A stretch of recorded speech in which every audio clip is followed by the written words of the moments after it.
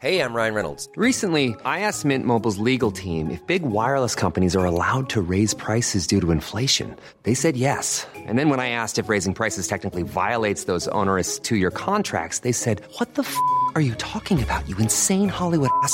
So to recap, we're cutting the price of Mint Unlimited from $30 a month to just $15 a month. Give it a try at mintmobile.com/switch. $45 up front for 3 months plus taxes and fees. Promo rate for new customers for limited time. Unlimited more than 40 gigabytes per month. Slows full terms at mintmobile.com. Get up to 30% off wedding jewelry at BlueNile.com and remember the joy of your wedding day forever. Blue Nile offers everything from diamond and lab-grown diamond wedding bands to classic pearls, earrings you can design yourself, even gorgeous sapphire pieces for your something blue. Whatever you choose, Blue Nile's pieces are all graded for excellence, for a lasting memento as brilliant as the love that inspired it. Right now, get up to 30% off at BlueNile.com. BlueNile.com.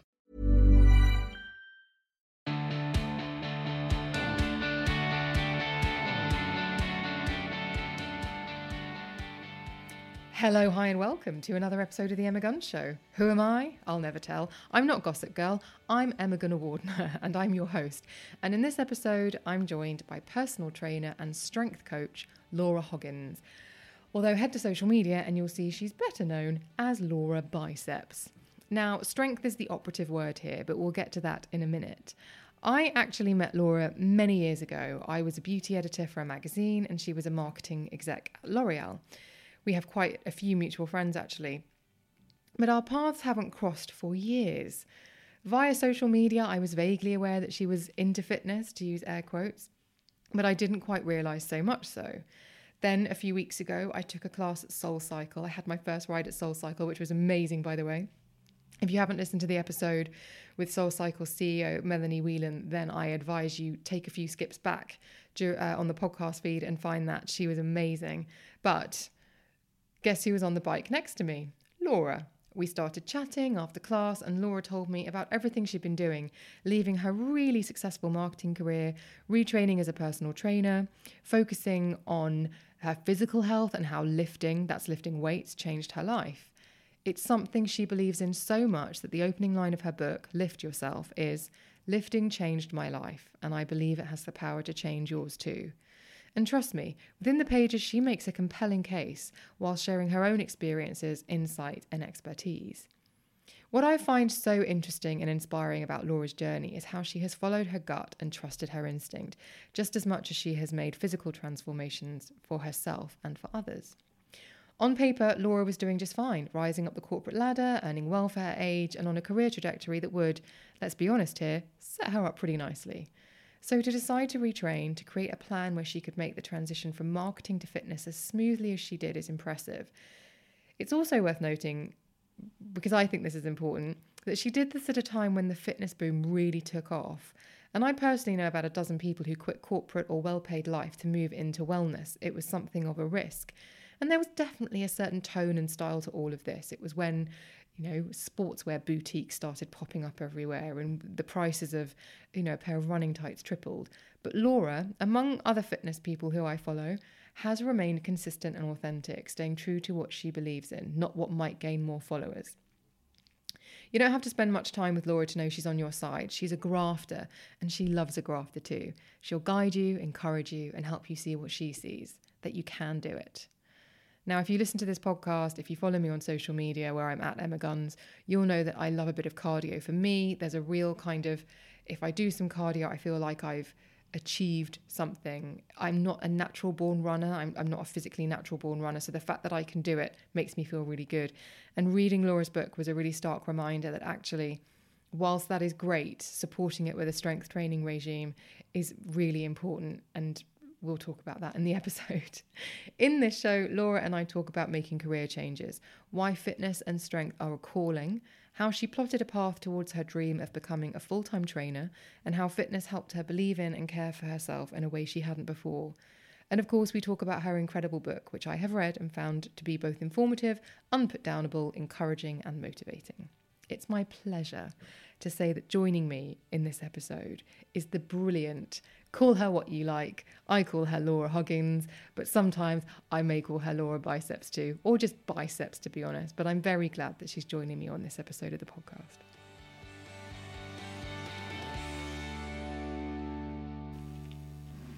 Right, so this is super exciting. And also one of those podcasts where you sit down and you have a good hour's chat before you start recording. True story. Laura Hoggins, Laura Biceps on social media, Yeah.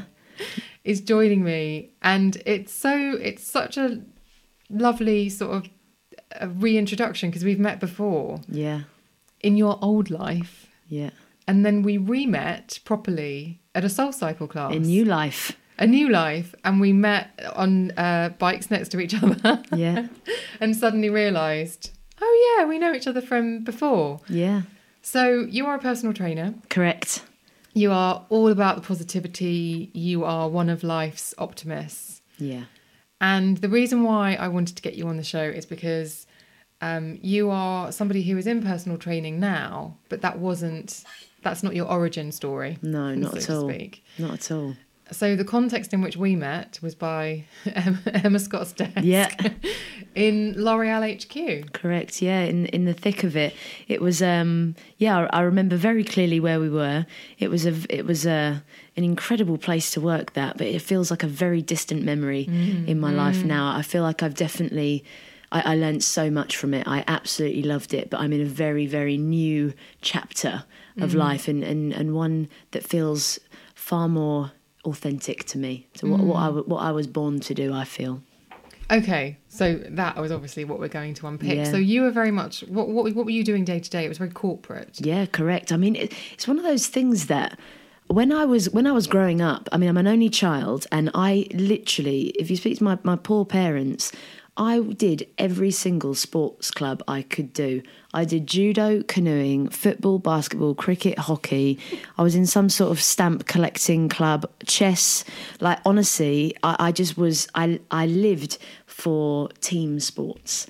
I just loved it. And I was a very keen footballer, but I didn't really like doing much that sort of the standard girl things.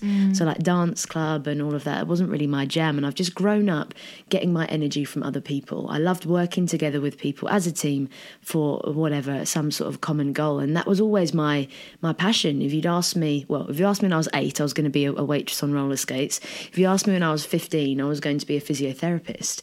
Because if I didn't make it as a professional sports player, I wanted to work within sports, and I thought, do you know what? I'm gonna be a physio. I'm gonna be not playing. I'm gonna be in the back room stuff. That would be amazing. That's interesting. The person who looks after the athletes. There you go. We'll come on to that later. Right? Yeah.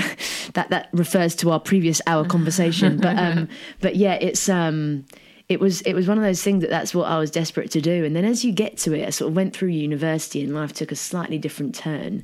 And you sort of get into the drinking culture, and life's all a bit more of a party. And I just think I lost my way a little bit. And once you sort of go to, graduate from university, which, by the way, I wasn't going to do. I wanted to stay and work at David Lloyd forever with my boyfriend that was the lifeguard who couldn't swim, which was perfect. You used to have a big net. Yeah, well, it was it was like 3 foot. It was like stand up if you're drowning. Like that was his job. Anyway, so at the time that was my life. But actually, further education was not a pressure, but everyone was doing it. It was very important. So I said, do you know what? I'm going to go and do business studies and marketing. Coming out of university, it's like, right, well, I need to get a marketing job somewhere. My parents just so happened at the time to move to the Cayman Islands, and I was due to go with them. And I thought, no, do you know what? I'm going to stay. I'm going to get a career. So I started working for a company called Unilever, who are one of the biggest, one of the biggest and greatest companies. So I worked on brands like sort of the ice cream portfolio. I think Ben & Jerry's was my first one, which is pretty cool after uni. I think you might have sent a mini fridge to my magazine back in the day. Yes, we probably did. We did a lot of that, sort of Dove, Lynx, all of those kind of household brands. But what an incredible company for me to start my career at. It was very, very corporate, a lot of structure, very specific roles and responsibilities. And I really learned how to sort of find my feet in a corporate responsibility. So the physio was still in the back of my mind, but no, this is what I should really do. And as a woman in fitness, it's really hard for you to see what that career path could look like. It was all guys. All the guys that, in teams were men. So I was thinking, okay, maybe that isn't for me. I'll continue to pursue this. And you build loads of friends, and it's quite cool, isn't it? When you've got your office and you live for the weekends. And it got to sort of 5 years down the line, and I thought, hang on a minute, this isn't life. And I'd broken up with my boyfriend, which was absolute devastation. We were together just over 10 years. He was like my best friend. We met when we were 15. Wow. So, like, yeah, I remember when he went on holiday once, I think I cried the whole week he was there because we just couldn't bear to be apart. And anyway, it was sort of like, okay, now I've got this new personal situation. I decided I'm going to move to the Cayman Islands to live with my parents. So the Cayman Islands, for those of you that do not know, it is just underneath Miami, next to Jamaica. It couldn't be further away from London or Surrey, where I was living at the time. And when I moved out there, I remember I had to do a medical to join for the job that I was doing. So I was worked for a water sports company, and they had to weigh me. And it was probably the biggest shock of my life. I looked at how much I weighed and I was like, you are kidding. Like, when did this happen? So in my unhappiness of being so stressed at work, I'd gained so much weight, and I think I was just a little bit numb to it. And I finally faced with this number that I had to give to my work. Well, this is how much I weigh. And if you weren't self-conscious before, you suddenly were. And I had to be on the beach all day. And I suddenly felt like an absolute house, I'll be honest. I felt so uncomfortable in my own skin. I thought, something's got to change. Otherwise, I'm just down this spiral of working too hard and I'm not prioritising myself. I'm smoking too much. I'm drinking too much. I'm partying too much. And although it was really fun at the time, you know, at some point I felt like, you know, I couldn't live this facade of life's really good and it's a party, because I wasn't really, you know, serving my health or my wellness, really. So when I was in the Cayman Islands for a year, I lost 52 pounds, exactly. I lost a pound a week, very random. And that is because I suddenly had no pressure. I was living life outside on the beach. I had a load of guy mates and we just hung out on the beach all day, and there was no worries, there was no comparison, there wasn't really any social media. It was nothing really. And I just found myself again. And I'd lost, you know, 52 pounds, whatever it was, you know, losing weight. And I really hate to associate weight loss with happiness, because I don't think it was that. It was more that I had changed my lifestyle and I started to be kinder to myself. And my lifestyle was better in that before I started work, me and one of my friends, we'd do a little run down the beach. It was beautiful, down 7 Mile Beach. I was very active. I ate better. Still smoked quite a lot, but, you know, life, whatever. And yeah, I was like there for a year, and I said, you know what, Mum, I think I'm ready to go back. I've sort of had this escape almost, and I need to go back because the career's happening without me. And actually in that year, I was very worried, like, oh my gosh, you know, I'm going to halt my career, you know, what my friends think. I came back and nothing changed. I went back, I went actually back to Unilever for a year or so, because I just rang my old boss and said, can I come back? He was like, yeah, you can just do what you did before. Like, a year had passed. So that's, you know, when you worry, like... How old were you at this point? I was it was 2008, so I was mid-20s. Right.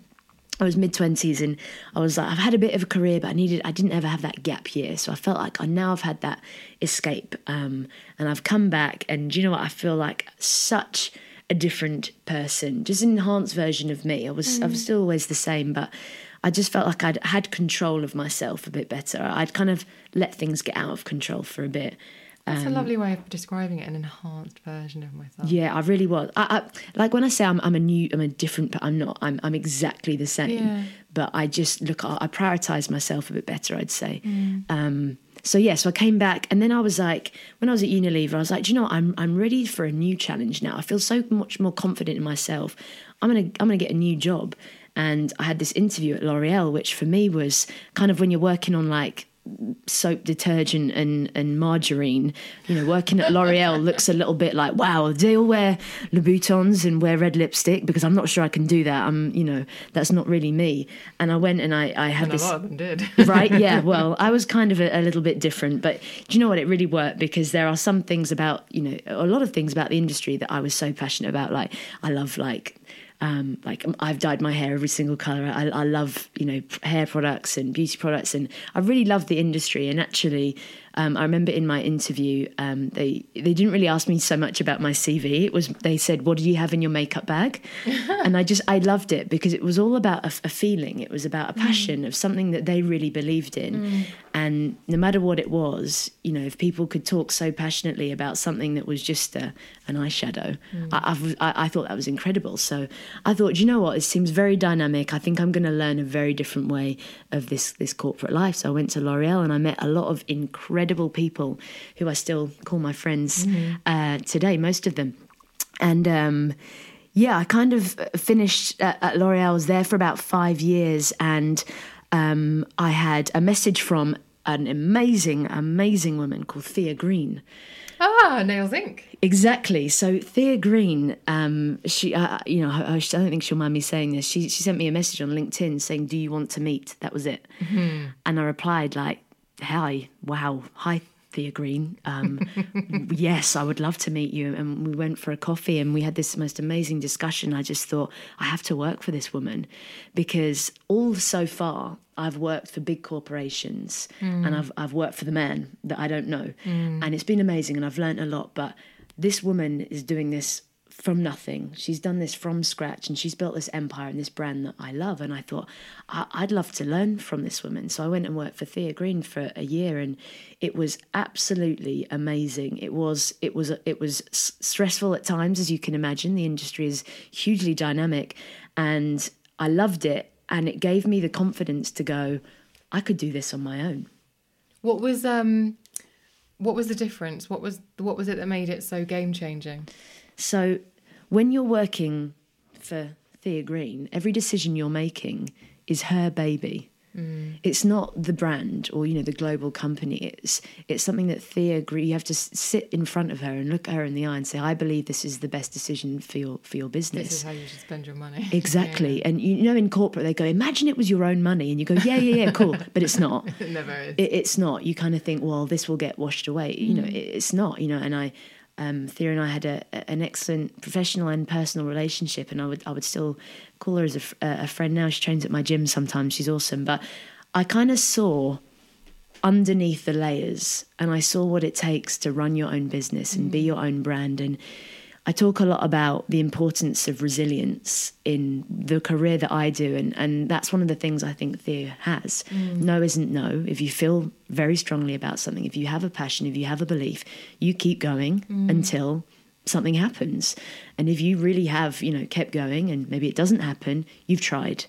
And she has such a strong value ethos about how she wants her business to be run. I thought, well, I'm the product now. And actually, for years, I've wanted to be in fitness, but I've never really looked at my body and thought you could stand up confidently and be an amazing PT. And everyone's always said, oh, you'd be a really good coach. Because I've always coached, you know, here and there, netball coaching or whatever. And people go, oh, the way you deliver things is so different. And I've sort of gone, oh, okay, yeah, no, sure. And then the confidence that I had at this point in my life, I thought, if I don't do it now, I'm never going to do it. So I did it. And I said to Thea, I've loved this experience, but I'm just going to throw caution to the wind.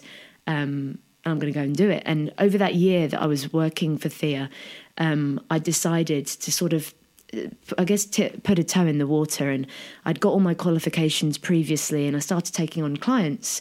And I used to train myself in the morning. I used to go back to the gym, and I used to observe the other coaches training just for experience. And I'd get to bed absolutely knackered.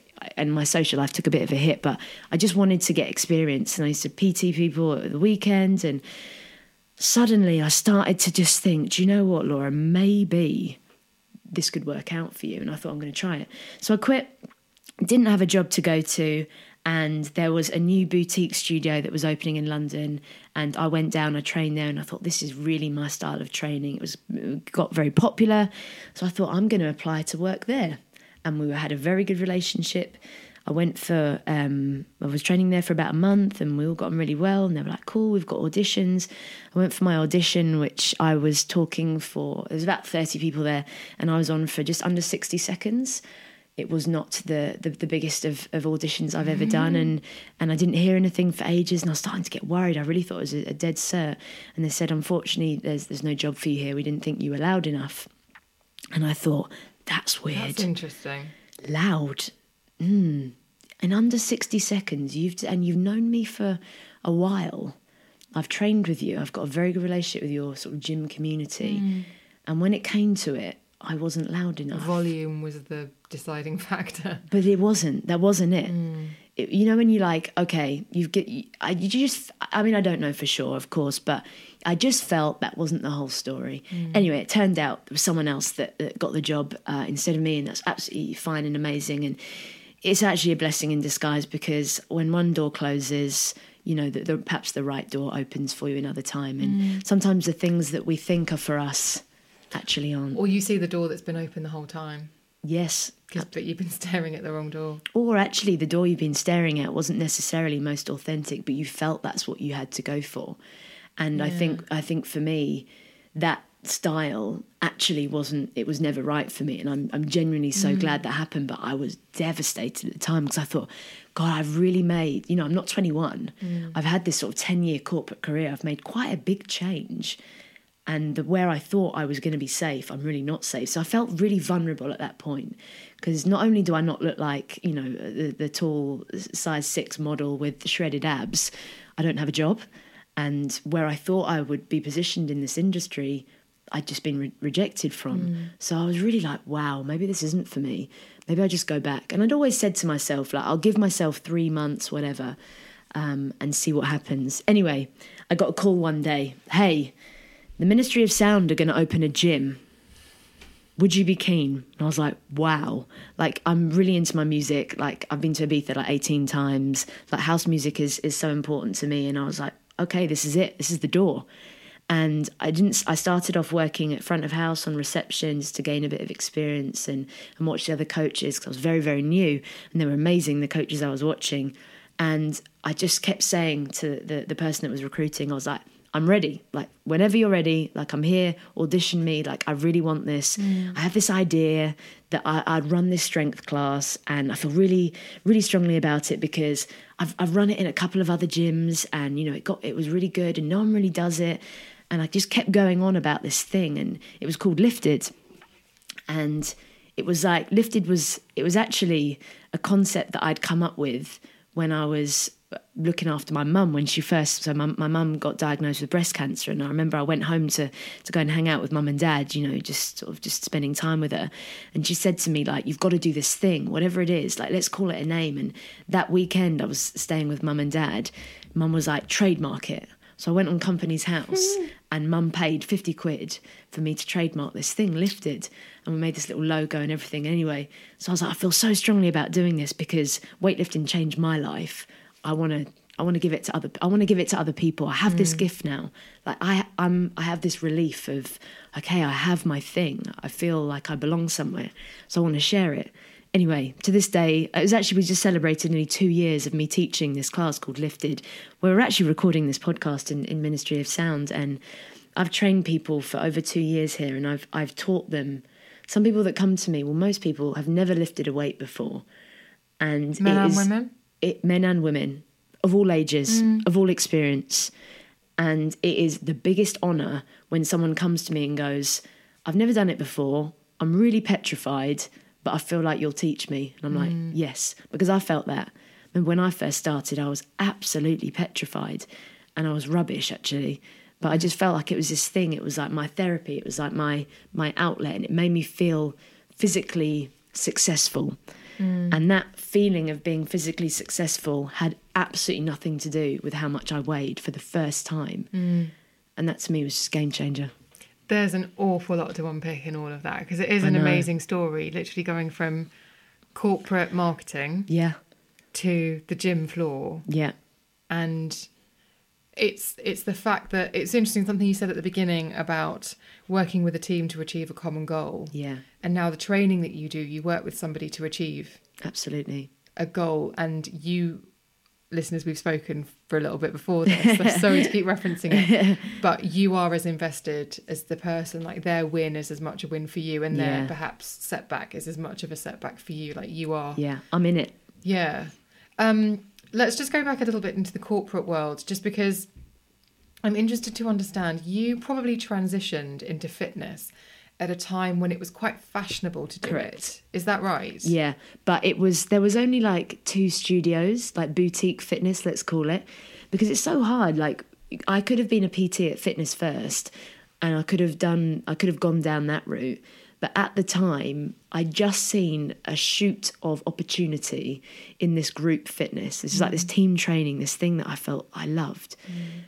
And that's what I went for. But actually, I mean, I think there's over 50 boutique studios in London. It's absolutely exploded. And I feel very fortunate to be a part of it when it exploded at the time, because the first one was Barry's Boot Camp, really, which is amazing. It was the first time I saw that was like the Beckhams and like the Kardashians were doing this thing in LA, and I was like, wow, this is amazing. It was like this dark red room, and it was a different way of doing fitness, and it was slightly trendy, as you say, but also it's brought people into fitness that weren't in it before.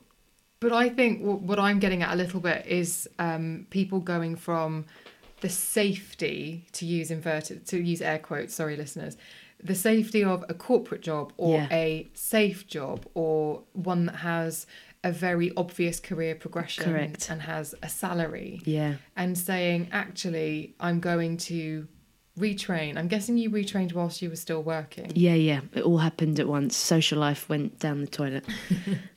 and basically decided to essentially become your own business in many ways, to become a personal trainer. Yeah.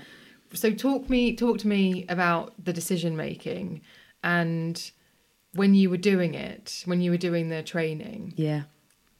Well, how you juggled it. I always worry about using the word juggled in a... No, but I know what you mean, and it was really hard.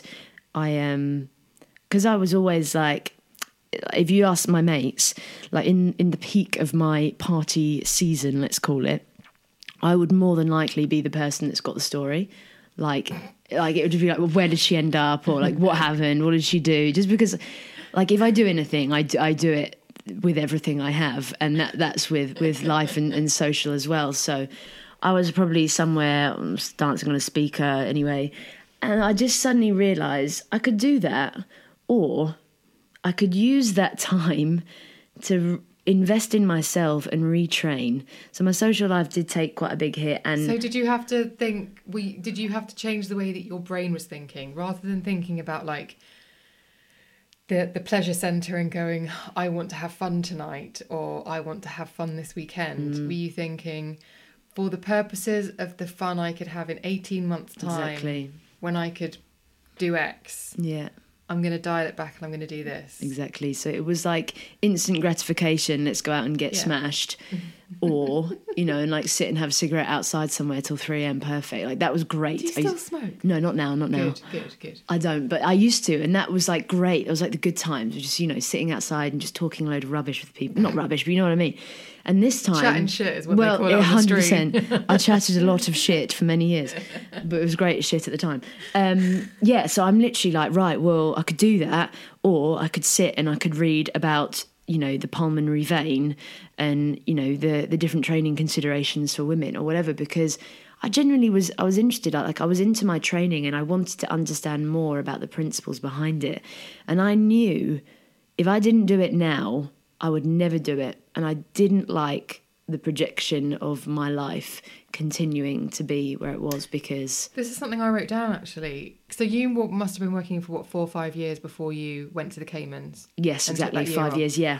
So I think it's quite an interesting... I've always felt quite guilty about the fact that if my work is repetitive, it's almost as if I go into standby mode. Yeah. And I stop... I stopped being lively. I can't think of a better way of describing it. And I was listening to Joe Rogan on his podcast, and he just said some people are suited to getting up at the same time every day, doing the same thing, getting the same train. Yeah, not me. But he was like, that to me physically makes me wither. Yeah. And it was the first time I'd actually heard somebody articulate it in that way. I have to have variety. It doesn't make a more structured lifestyle wrong. Yeah. But I remember hearing it and thinking, I wish I'd heard that 15 years ago. Yeah. Because I always thought I was bad and wrong for not really finding that groove a comfortable place or an inspiring place. I found it quite depressing when I'd have like 2 or 3 weeks where everything was exactly the same. Yeah, but I think at the time I didn't realise it was because I didn't feel capable of doing anything else. I'd limited myself, and I think it had quite a strong relationship with like my view of myself and my body and my self-esteem, because I'd gone through this horrendous breakup that literally was just awful. It floored you. Yeah, because it was everything that I thought, and then I was like, okay, wow, and then you start to consider what did I do wrong? It must have been me. Is it the way I look? Is it the way that I am? Whatever. And females in whatever age you are, I'm sure you can relate to. Okay, well, it must have been because I wasn't attractive enough or I wasn't thin enough. And then I just went on this crusade. It was like this mad revenge body like situation of like, right, I'm just gonna run everywhere. And I'd be obsessed with like my tracker and okay, how many calories have I burnt? I'd eat absolutely nothing, and I'd just have a cigarette and a Calippo when I was in Ibiza. Like, as one of my favourite stories. Like, I swear to you, every morning I'd wake up, I'd buy the Sun newspaper, a Calippo, and take my pack of cigarettes, and I'd go and sit on the beach and probably worry. I'm more upset about the newspaper. Yeah, sorry. I think it was a good time in the newspaper. Anyway, it was just one of those things that I felt like I had to restrict myself because I almost felt ashamed of how I looked, and I've had such a mad relationship with myself over the years. I don't think you could ever describe me as shy or unconfident, yet under the layers I've had such a challenging relationship with my reflection, because this is why you and I are friends, right? But it's almost like I've got so much life and energy to give, but I gave so much that I forgot to give to myself. And I almost forgot I was important. And I didn't realise what I wasn't doing until I was doing it. Right. And I sort of found this, oh my God, I can actually, God, I feel better. I haven't absolutely done myself in this weekend. I feel really good. And what I'm not here to say is, don't drink and don't any vices, whatever, don't do it. I just mean that I think I did it as almost like an escape, because I didn't really want to face. When I was in work, I was all in. I was going for it. When I was going out, I was all in. And I didn't give myself the time to really ask myself, are you all right? Was your sense of identity your job title?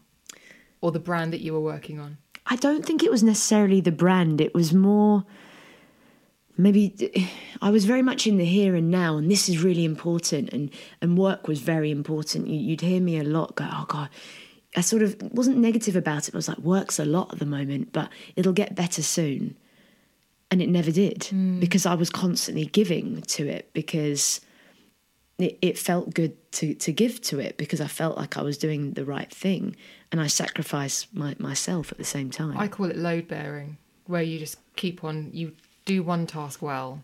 Yeah. So you want to go, look, what, you think I did that well? Look at me doing this. Yeah, yeah. And case in point, doing a podcast every day in May.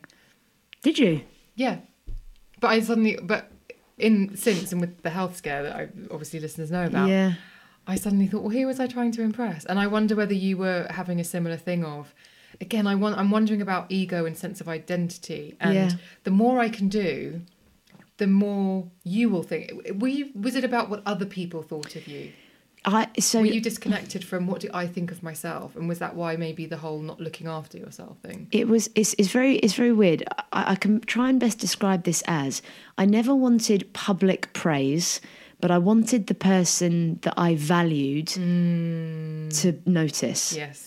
So I never wanted to be the award winner on the stage of the company's best employee. That I found that a bit awkward. I don't like standing on the table on my birthday, but I want that one person that I really care about or I'm really inspired about to maybe just go, do you know what, that was really good. And that was enough for me. Yeah. That was enough for me. If it was someone that I really wanted or I really aspired to be, I just wanted them to be like, yeah, cool, you've done a good job there. So joining the dots, and I'm coming from a real place of love and compassion here because I feel you. Yeah. You wanted it from somebody else. You were looking for external validation because the internal validation just wasn't switched there. On. No, not at all. Not at all. I think I've always just been so full of energy and full of beans, but when I really look back on myself, I looked a bit unhappy. inside, I think, because... And I've had loads of conversations with my mum about this, because she's like, I find it really difficult hearing you say that because I've always thought you were fine. I'm like, no, I was fine, but I didn't know how much better I could have felt about myself, because I just sorted myself out. I was always fine, but it was constantly, I think it was just, I felt so like I was such a disappointment in that relationship to that person that I just so wanted not to cheat on me, to be very honest. It was just like, why have you done this again? It was my expectations of someone else that just so deeply hurt me. And then I just blamed it all on myself. And I thought, well, it must be how I look. And and I think I've kind of just taken that into my job now, in terms of you can't judge someone on how they look. You have no idea what someone's been through, what someone's working towards, and you can't judge someone's health or wellness by how they look. You have no idea what they're not showing you. And I mean mental health as well. On the outside, someone could look, oh my God, they look amazing, whatever. They could be going through so much. On the outside, I looked fine. Inside, I was really struggling with myself for no bad reason. I've had a very privileged and incredible upbringing. I have amazing friends, but just something about my relationship with myself and my body, I just didn't quite get right. And what do you think was, like, for now, if you think about that relationship, if that were to happen to you again and somebody were to cheat or to break up with you, would you be able to compartmentalise it and say, it's not just about me. There might be elements of it. Yeah. But it doesn't mean that I'm less than I was. Totally. Well, that's pleasing to hear. Yeah. No, honestly, I feel like it's one of those things. I look back at it and I do think I wish there's things I'd done differently, because I think the way I felt about myself was probably externalised onto him as well, which he probably found it difficult to deal with me if I wasn't feeling as that confident, if that makes sense, because he didn't understand why I wasn't. And then he would do, I don't know, it's hard to look back at it. It was an amazing learning, but I think I'm a little bit dead about to relationships and commitment now. It's really hard. Well, it's interesting you use the word, I think you used the word failure just now. Yeah. Or failings. And I think you've got lifted. Yeah. And strength training. Yeah. And the fundamental basis of strength training is that you break the muscle, the muscle tears, which is, well, it's not really a failure, is it? But so it's a break to build. Exactly. Spot on. It's a metaphor. It is a metaphor for life, but this is a thing, and this is why I think I fell in love with weightlifting and strength training so much, is that it teaches you so much about life, that not every day you're going to be amazing. Sometimes the weight's going to feel double what it felt yesterday, but you just turn up and you give it your best anyway. And then, over time, there will be a linear progression if you're on the right track. And it's, I think we live in a day where everyone wants something now. And with strength training, you can't just get it now. You're not just going to be strong in an hour.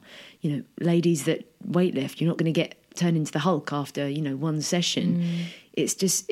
The instant, when we talk about external validation, but there's instant validation, and weightlifting takes time to develop that strength mentally and physically.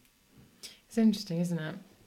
And it's like we re-met at a Soul Cycle class, which in fitness is probably one of the closest things you're going to get to, like, instant gratification. 100%. That high after 45 minutes. Yeah, I felt amazing. I nearly cried during that climbing song. Yeah. Just shut my eyes out the seat. It was the Miley Cyrus song. No, it was the one that sounded a bit sort of emo. Oh yeah, the one at the end. Yeah. But I know what you mean about weights. And so you work with people. So you're a personal trainer. Yeah. And even just sitting across from you, I think, well, I would trust you implicitly. Thank you. To work with you, because I feel as though you would see the backstory that Emma puts on a front, but Emma actually would like to tighten up what's going on. Well, physically. I think this is the thing, is that people are afraid to be a beginner, and people are afraid to show their vulnerability. And I think people look at me sometimes and think, well, she's got her shit together. I've got slightly more shit together. There's still a lot of shit not together, but it's taken me my whole life to get to this point. And this is the thing. And how old are you now? I'm 34 now, and I'm probably only in the last couple of years. I describe it as a relief, in terms of I've spent so many years worrying about what I look like, and I don't think about it now. Like, I just don't, like, for me, body confidence is not worrying about my body. I just don't. And there's things like obviously, I've just written a book and about this journey and into weightlifting, and I'm doing a lot of interviews and press and photo shoots. And Laura back a few years ago would have absolutely died Freaked doing out. this. Yeah, I probably would have starved myself for 2 weeks before. And, you know, I'm absolutely cool with it. So what is it? Talk to me about that connection. So is it, because the fact that you don't think about it. No. Well, sometimes I like- do. Sometimes I do. Yeah. Right? I'm very aware of my body, but I'm accepting that I'll feel sometimes better one day, not so good the other day, and overall I'm just cool. There's other things to worry about. But is it a disconnection that quiets that negative voice, or is it actually a deeper connection that means that the negative voice has no place in your head?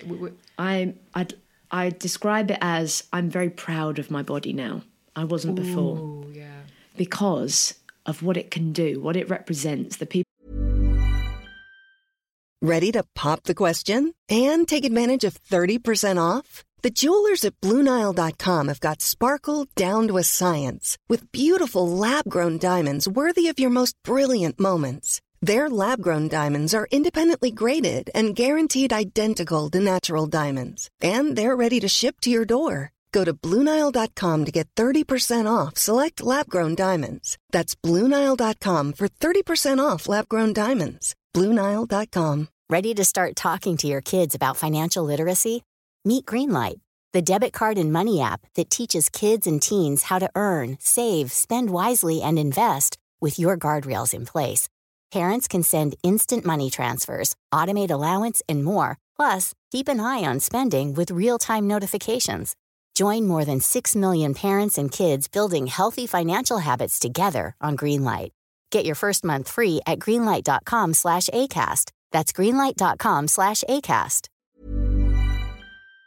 People I've been able to inspire, and I'm just here going, hey guys, to be fit and to be healthy, you don't actually have to look like whatever stereotype it is.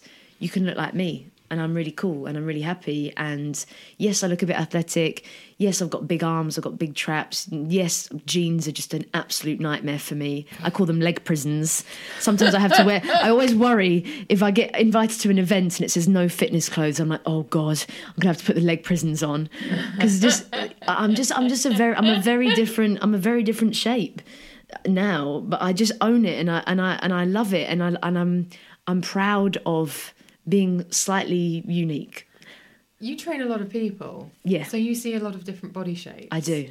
And I think as a 41-and-a-half-year-old woman, I don't know why I keep saying 41 and a half. It's very important, that half. It just makes me chuckle. I'm 34 and a half then. You see lots of different body shapes. And the thing I think I'm coming round to finally is trying to appreciate my body shape Yeah. more than my weight or more than my clothes size. Yeah. And I have a bit of a disconnect with it because I have an hourglass, so it's boobs and arse, and I don't particularly like walking around with a body that is sort of quintessentially sexual. Why? Because I don't want people to see sex when they look at me. I just see a gorgeous woman. But you know what I mean? I don't want people to see tits and arse first. Yeah, I sort of understand. Almost... I don't like low. I actually don't like low cuts. I wear very high sports bras. Yeah.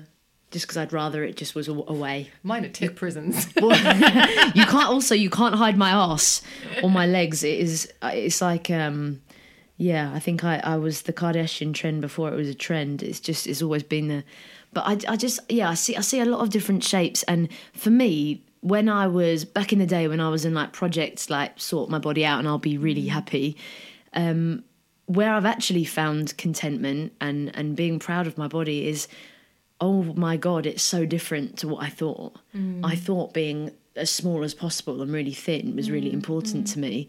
Actually, what's really important to me is enjoying my bloody life, you know, looking after myself. Yes, I'm quite athletic. No, I'm not very thin, but I'm so happy with it because I know I work hard for it.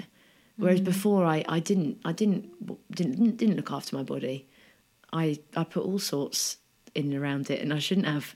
Do you think it's that thing of, and maybe I can relate to it too, in my 20s and 30s, you'd always be like, it would be about losing weight or about, you know, a certain thing. Yeah. And when I look back, now that you say it, I think actually, like, God, the trends that we used to follow to get a perfect body, using air quotes, are complete nonsense. Do you feel actually more now it's about being physically capable? Yes. But in a... Like I don't want to sit here and think I don't care about what I look like. Like I do. Aesthetics is really important. It's what other people see of me and make judgment. But I just feel like I've almost blocked it out. If anyone looks at me a little bit funny, or you know, if I notice someone, like I walked into a gym the other day and I walked into the weight zone. It was full of men, and I picked up this massive barbell because I was doing some filming. Anyway, obviously they looked at me. And that was fine. And probably previously I would have thought, oh my God, just get out as fast as possible. I just was fine. I was just like cool. I looked at some of the weights the guys were lifting. Half of them were doing it wrong, really bad form. And I just thought, you have no idea, guys. I just feel in such a more educated and experienced position where I know what works for me now. Yeah. And what that looks like is very different from what I hoped it to look like. And I like to celebrate, you know, what I look like now. If somebody is listening to this and they are in a job that is quite corporate, that maybe they enjoy, or it doesn't actually have to be a corporate job, they're in a job that maybe they enjoy, but they've put something that they feel is a passion on the back burner, because you said at the top of the show that you were always very sporty and active when you were a kid, and then got sort of pulled into the obvious, you know, traditional sort of work life. Yeah. What are your tips for somebody if someone's thinking, I'm listening to this, I'm listening to Laura, and actually maybe I should give this a go? Yeah, I guess for me, like, I do not regret 1 second of my corporate life. Like, I loved it, and I genuinely think it's put me in such a solid foundation to be able to, you know, for me to pursue this entrepreneurial career that I have done, because I understand how things work. So I've kind of seen the other side of it. So I think it's great, but I genuinely believe that if there is something you feel so strongly about, there is absolutely no reason why you shouldn't pursue it. And it doesn't mean you have to put yourself in a you know, really unsafe position. Make a plan that's set. Financially, I mean, because I really, from my perspective, I really understand what it feels like to go from 10 years of having a salary, you know exactly what's coming in pretty much, and suddenly you have no idea. And honestly, I was terrified. And I still find it challenging at times because of, you know, various cash flow circumstances, and being a freelancer, it's not as obvious. But I feel like make a list, write it down. What is your purpose? What is your passion? And then start to write yourself a plan of how would I go about it. And I just feel like there's so many people in life that go, I've always wanted to do blah, blah, blah, but they've never done it. You and I are out here, we're the people that have done it. And I don't mean that in an arrogant way. I just mean it's possible. And I honestly am sat here today, like, I'm, you know, very, very happy in what I do. I have a book, I have a podcast, all these opportunities. I could never have guessed that I had done. And I genuinely believe, because I had this passion, I stuck to my vibe, my authenticity, and my tribe have found me, as your tribe have found you. And you will never know if you don't try. The fear of failure stops us from doing so much in life. If we believe we have one life, why not give it a go? And if it doesn't work out, hey, do you know what? That's cool. The fear of failure is, be more fearful of not trying, I would say. because you'll live the rest of your life wondering what if. And there'll be people out there that could be inspired what you do. And you're perhaps, stopping that from happening. Yeah. Like you said, the impact of the work that you do, it could have an impact, a big, big impact on one person that could change their life. Well, that's the point, is I think sometimes we can get really, you and I are both on social media, and numbers are important. We're both close enough to the media to know how important numbers are. But I definitely try to put that to the back of my mind, because I would rather... Yeah, I would rather be authentic than chase numbers, and you're definitely the same. Yeah. I appreciate how the industry operates. But I would hope that I would never do anything that I didn't truly believe in. I wouldn't represent anything that I didn't use, love, whatever. It's just not worth it for me. I left a fantastic job with a great salary to the complete unknown.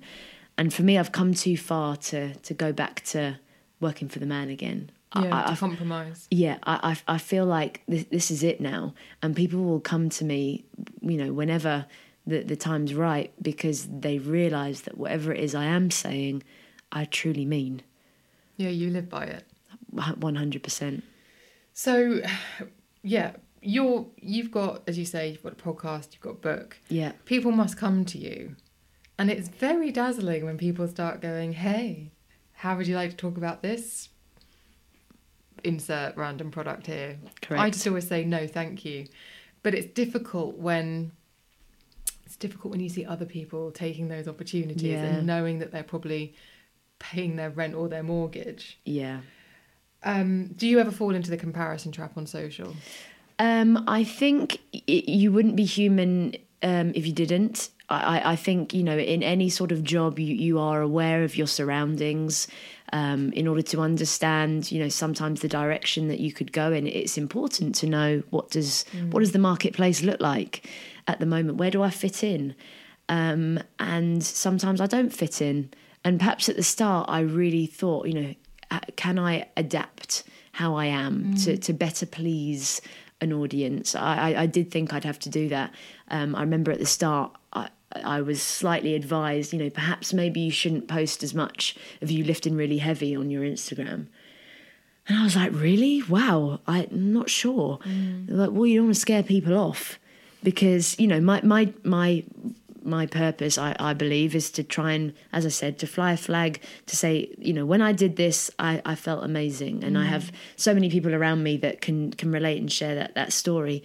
And I thought, I could do what everyone else is doing. Yeah, I could just fall into the crowd, or I could just continue doing this weird thing. And actually, it turns out it's not so weird. And sort of my area is full of some absolutely incredible people. It's full of a lot of bullshit as well, a hell of a lot. And I could sit here and moan about it. And go, I can't believe what so and so posted. God, that workout's wrong. Why are you claiming those results? Or I could just focus on my own audience, make sure that my message is complete, correct, and as I would keep it in line with my values, and just let them crack on. Oprah said that it's always important to quote Oprah, that Obviously. when she was doing her talk show originally, the show, that all the other networks started to produce shows in the same slot, similar kind of content, and her producers are saying to Oprah, you've got to go and watch, you've got to see what they're doing. She said, if I spent an hour watching that show, that's an hour I could have spent on my content. Exactly. I will slow down. It's like, imagine running a race. You're running a race and you're in front, which Oprah was, and you want to see where everyone else is. What happens if you look to the side? You're going to slow down. Yeah. But you're not going to run straight towards your goal. Totally. And, that sometimes you look around and you might go, that looks quite similar to what I had done. But you have no idea where that idea came from. And quite frankly, I didn't invent fitness. So who am I to say that person, shouldn't do? Like, if it's supporting my message, fantastic. Yeah. The wider, the better the message. We should all be trying to make our best contribution. And, you know, like, not everyone will like my message, and that's really cool. Not everyone has to do what I do. You didn't invent fitness, but you did invent lifted. Well, I did, but you know, there's millions of people and, you know, others that have their version before me. It's just something that they have their thing, but no one can deliver it like I can.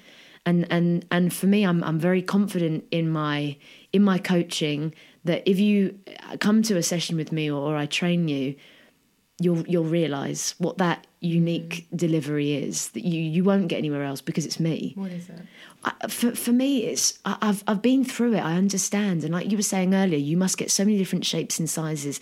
And I do, as a female in fitness and with my journey, I do have this strong affinity to women, and I can look at someone and I can see how they're standing, how they're holding themselves, their behaviour, that perhaps they don't feel so confident in a gym environment. And that was me. And I just want to be that person that goes, this is going to be fine. You know, you're here. This is going to be a great experience. You're very capable.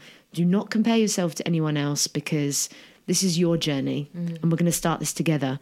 And I want to try and educate and give people the tools to go off and smash their day. Like, they're with me for an hour. And in the grand scheme of someone's day, an hour is a hell of a lot of time.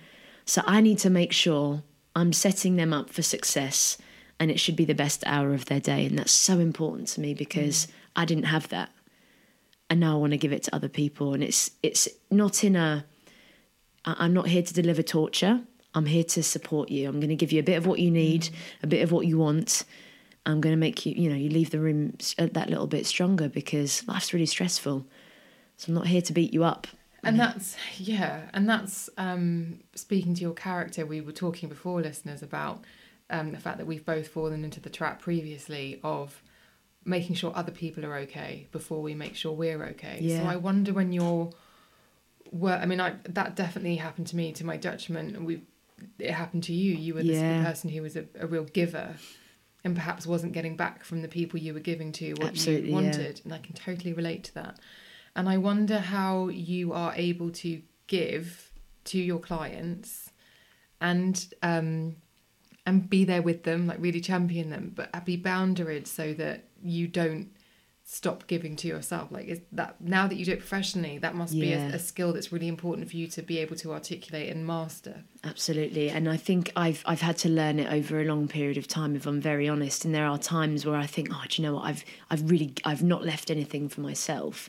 And I think when you first go freelance, you go on your own, there is this ability to just go yes to everything. Because I wanted to, you know, everything was an opportunity to me, and I was willing to put the work in. But what I didn't realise was there was only so long I could have done that for. And that level of sustainability of just purely giving gets you to quite a dead end. And I'm now, I'd like to say I could probably be better. I'm very good at prioritising my own time and my own training. Because it's really important. I have to be the best coach I can be, and to be able to give well to other people, I need to have given a little bit to myself.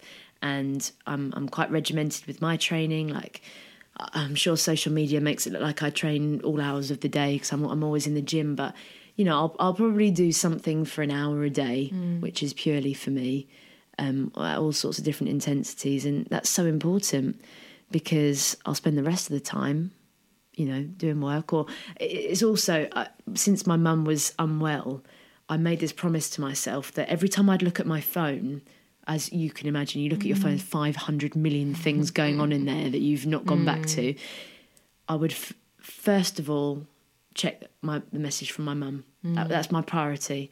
So I'd look and I'd check her message, I'd reply to her first, then to some of my friends, and then the rest of it. So I think it's just about setting, we've talked about this previous to recording, but setting your own boundaries. And sometimes those boundaries get crossed. That's okay, I'm aware of it, and I do better next time. And is it also a practice of almost, you've said it again nearer the top of the show, about writing down a list and sort of putting down what you want life to look like, or what you want your situation to look like. And when it comes to priorities, like I've had to write down recently, will have a minimum of 2 meetings with mates because I've really been bad with being social and meeting my friends. Same. So I'm like, right, every week there's got to be a minimum of two dates, friend dates. Yeah.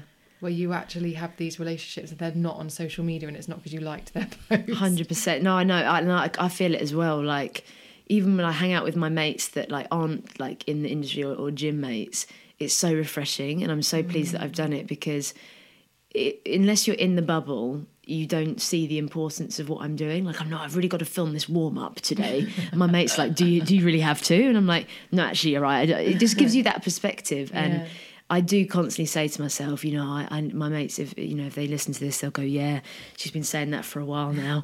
That I go, I need to be more social. I need to, go out and meet some new people because it's really important. And I've had sort of last year, I was like, right, I've absolutely nailed myself for 2 years. I've worked my absolute socks off, all for really positive reasons.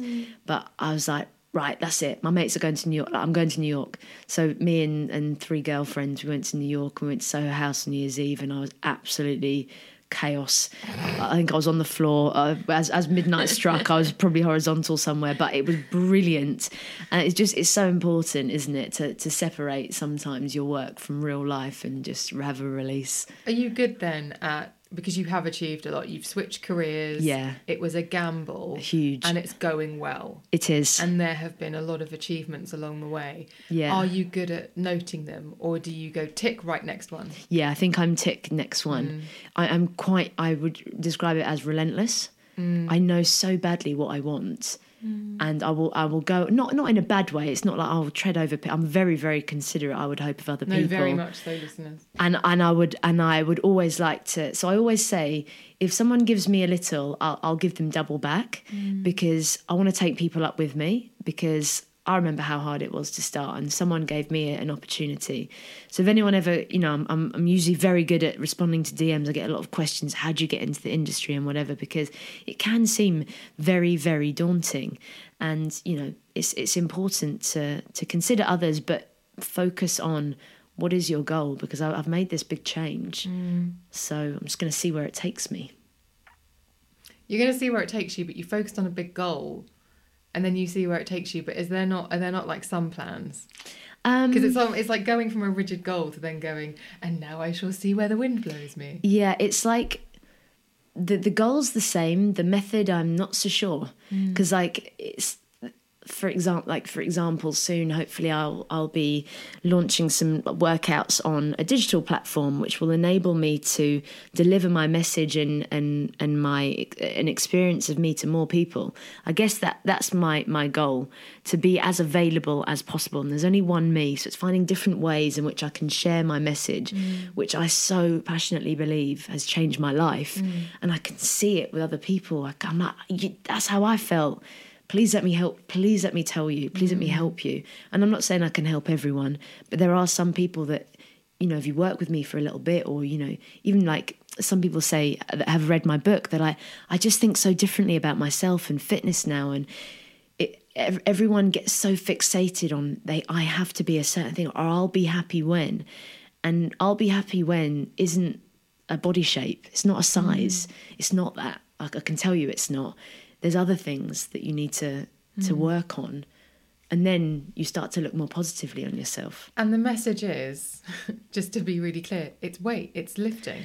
For me, it is. And, what I'm not saying is that everyone needs to go and lift weights. But what I will say is that once you do it, you'll love it. If you have a good experience of doing it, there's nothing that feels more empowering than to press something over your head that you didn't think you could, or getting on a barbell for the first time and lifting something, because in that moment, all you're thinking about is lifting the weight. You work in your breath, your body feels so powerful, and you start to realise, oh, wow, I did that. I didn't see myself as physically successful, because I actually think I'm a little bit overweight and haven't been to the gym in ages. But actually now, I'm doing this training, and Jesus, I'm strong. Yeah.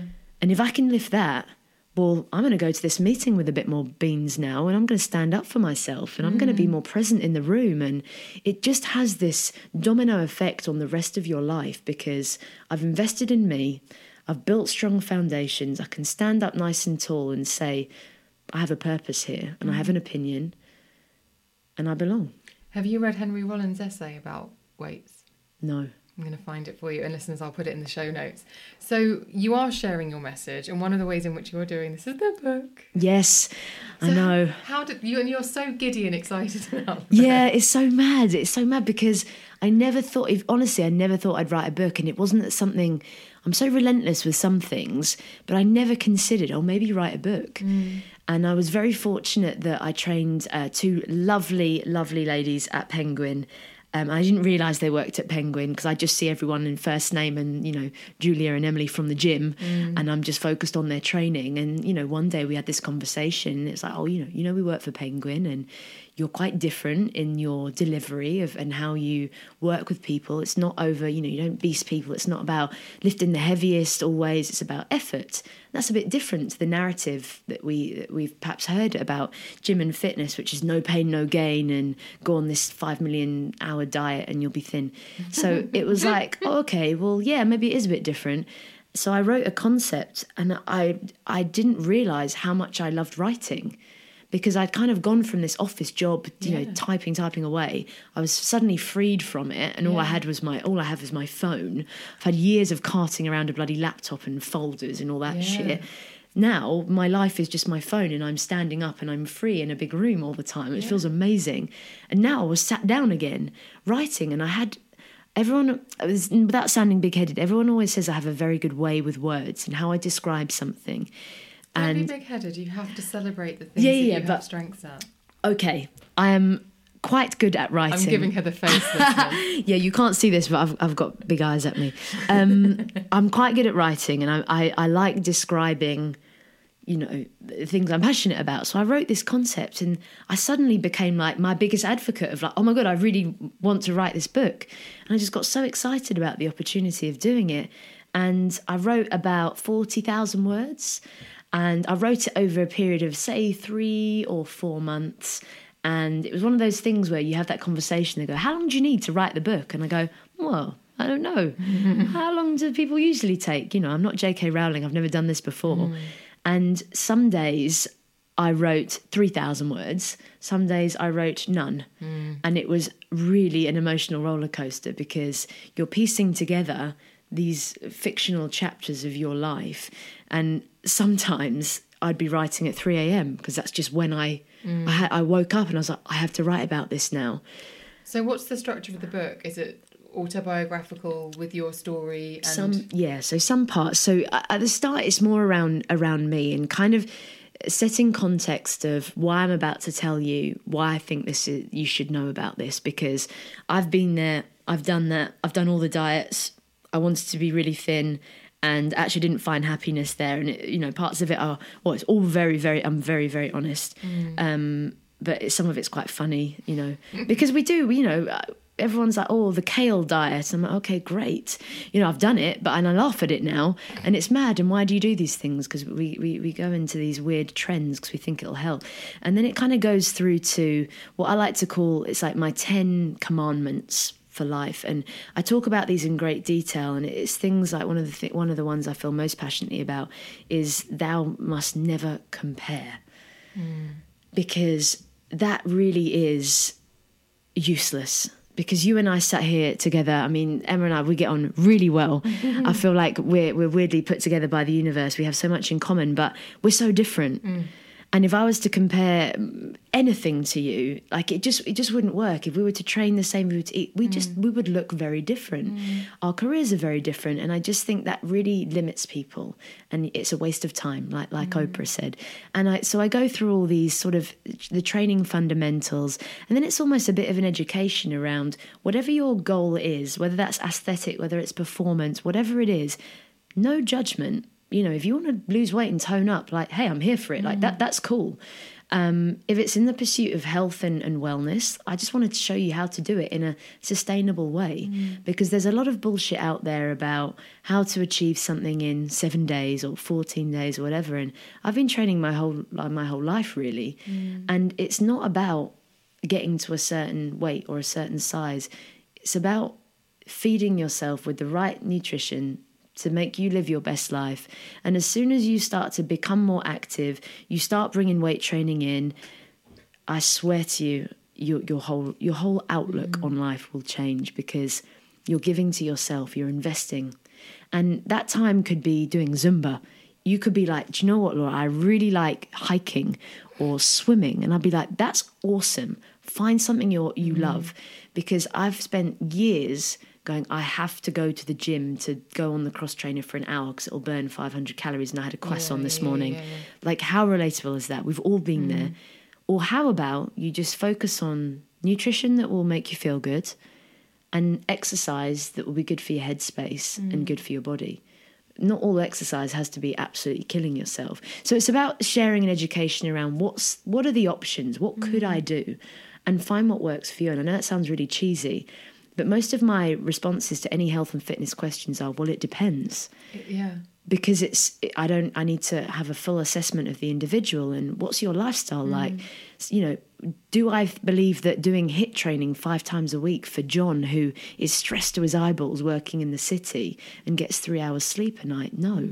Maybe John just needs to go for a long walk for, an hour. And that could make him feel better. Maybe John doesn't eat anything till 5 p.m. because work's so stressful. Well, maybe just these small things of having that awareness and introduce it into your lifestyle could make a big change. I must admit, back in the day, I would hammer the gym. And I did do weights, but predominantly my thing that I've always been much more capable at has been endurance. Right. And recently, in the last few years, like when I went through depression and I literally lost all my fitness and I went from running to walking was challenging. Like I'd go for a 10-minute walk and it would completely whack me out. I'm really proud of the fact that I'm back up to running again. I love the fact that I can suit up, put my trainers on, lace up, go out the door and I can do a run. Amazing. But then what I do now that I never used to do, and I guess this is something that comes with age because you can only know once you've had experiences. Yeah. But this morning I woke up, I've had a very, very busy week and I knew that we were seeing each other. I was at something before we saw each other today. But I woke up really early and that my brain's instantly going, up early, get out. And I thought, actually, no, what I need to do today is I need to stretch. Yeah, perfect. And then I need to sit in bed and watch Southern Charm. But perfect. But what I need to do today, and I listen far more. So even though I always think of weekends as, oh, they're your free mornings, that's when you can go for longer runs. Sometimes I'll just put a fitness DVD on or something on YouTube and do weights. Yeah. Got a set of 5 kilogram weights in my flat and a 10k kettlebell. And I do that. And I now understand, well, because you need a bit of strength today. And actually, if you go for a run, you might wear yourself out and it might be a bit, you know what I mean? It's 100%. It's listening. And I think it's taken me a long time to get to that point. It sounds that's what you do with your training, and what's obviously in the book is be more intuitive. Sometimes less is more. And it's really hard for us to accept that because we're on the go, especially us in our lifestyle. It's like, oh, I need to do this and the big endorphin high. And, we talked about Soul Cycle, which is amazing. Yeah. But it's just exercises the stress on your body. If you're already stressed, you're adding additional stress and you're not giving yourself that time to recover. You could actually be... there could be negative effects of that. And if that continues over a sustained period of time, you may lead to burnout. Then you're no good to anyone.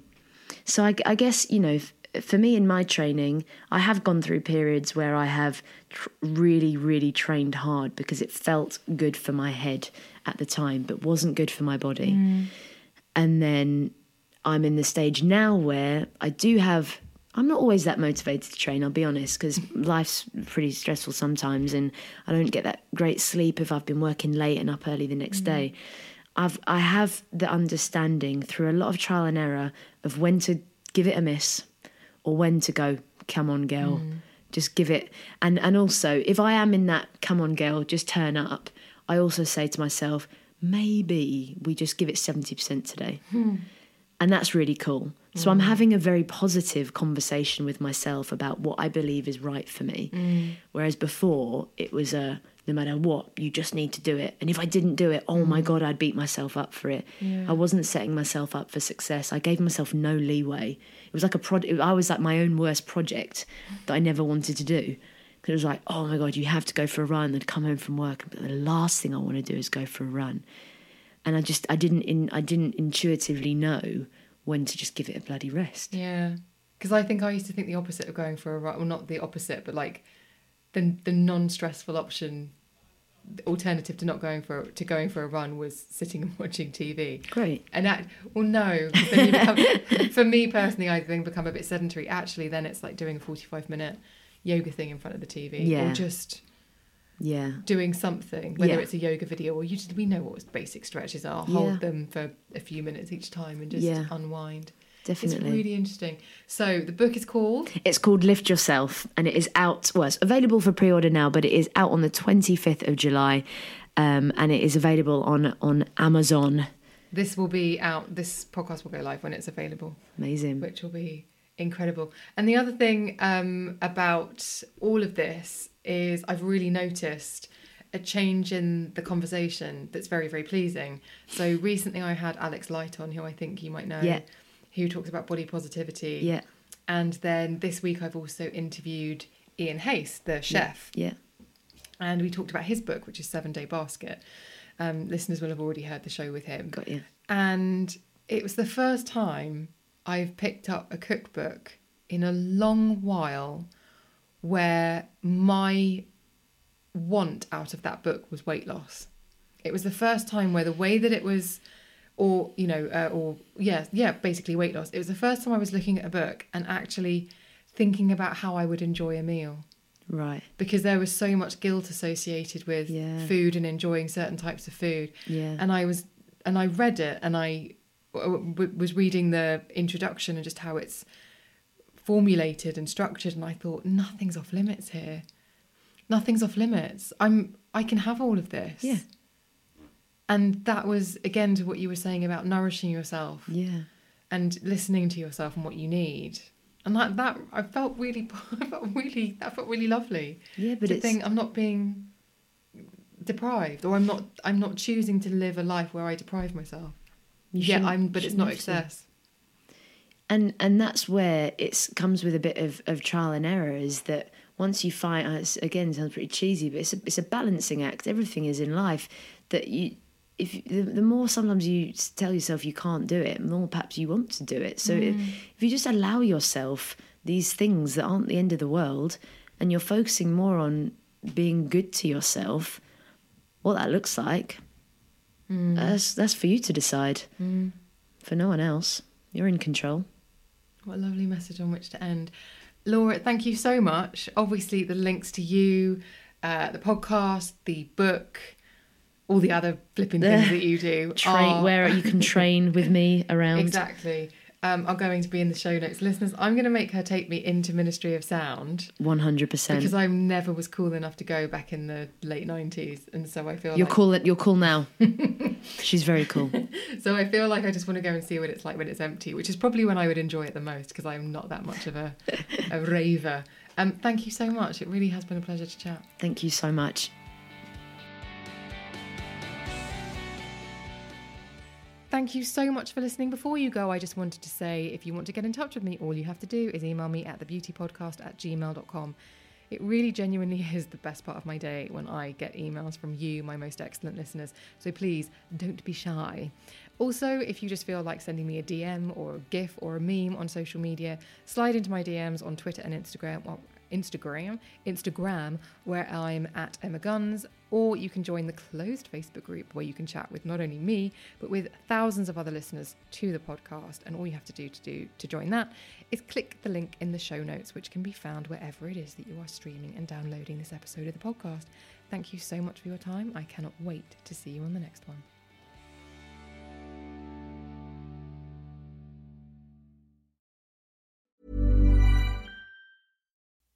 Here's a question for the marketers listening. Want to find that perfect customer beyond the world of scrolling, swiping, and searching? Here's a secret to make sparks fly. Smooth talking with podcast ads.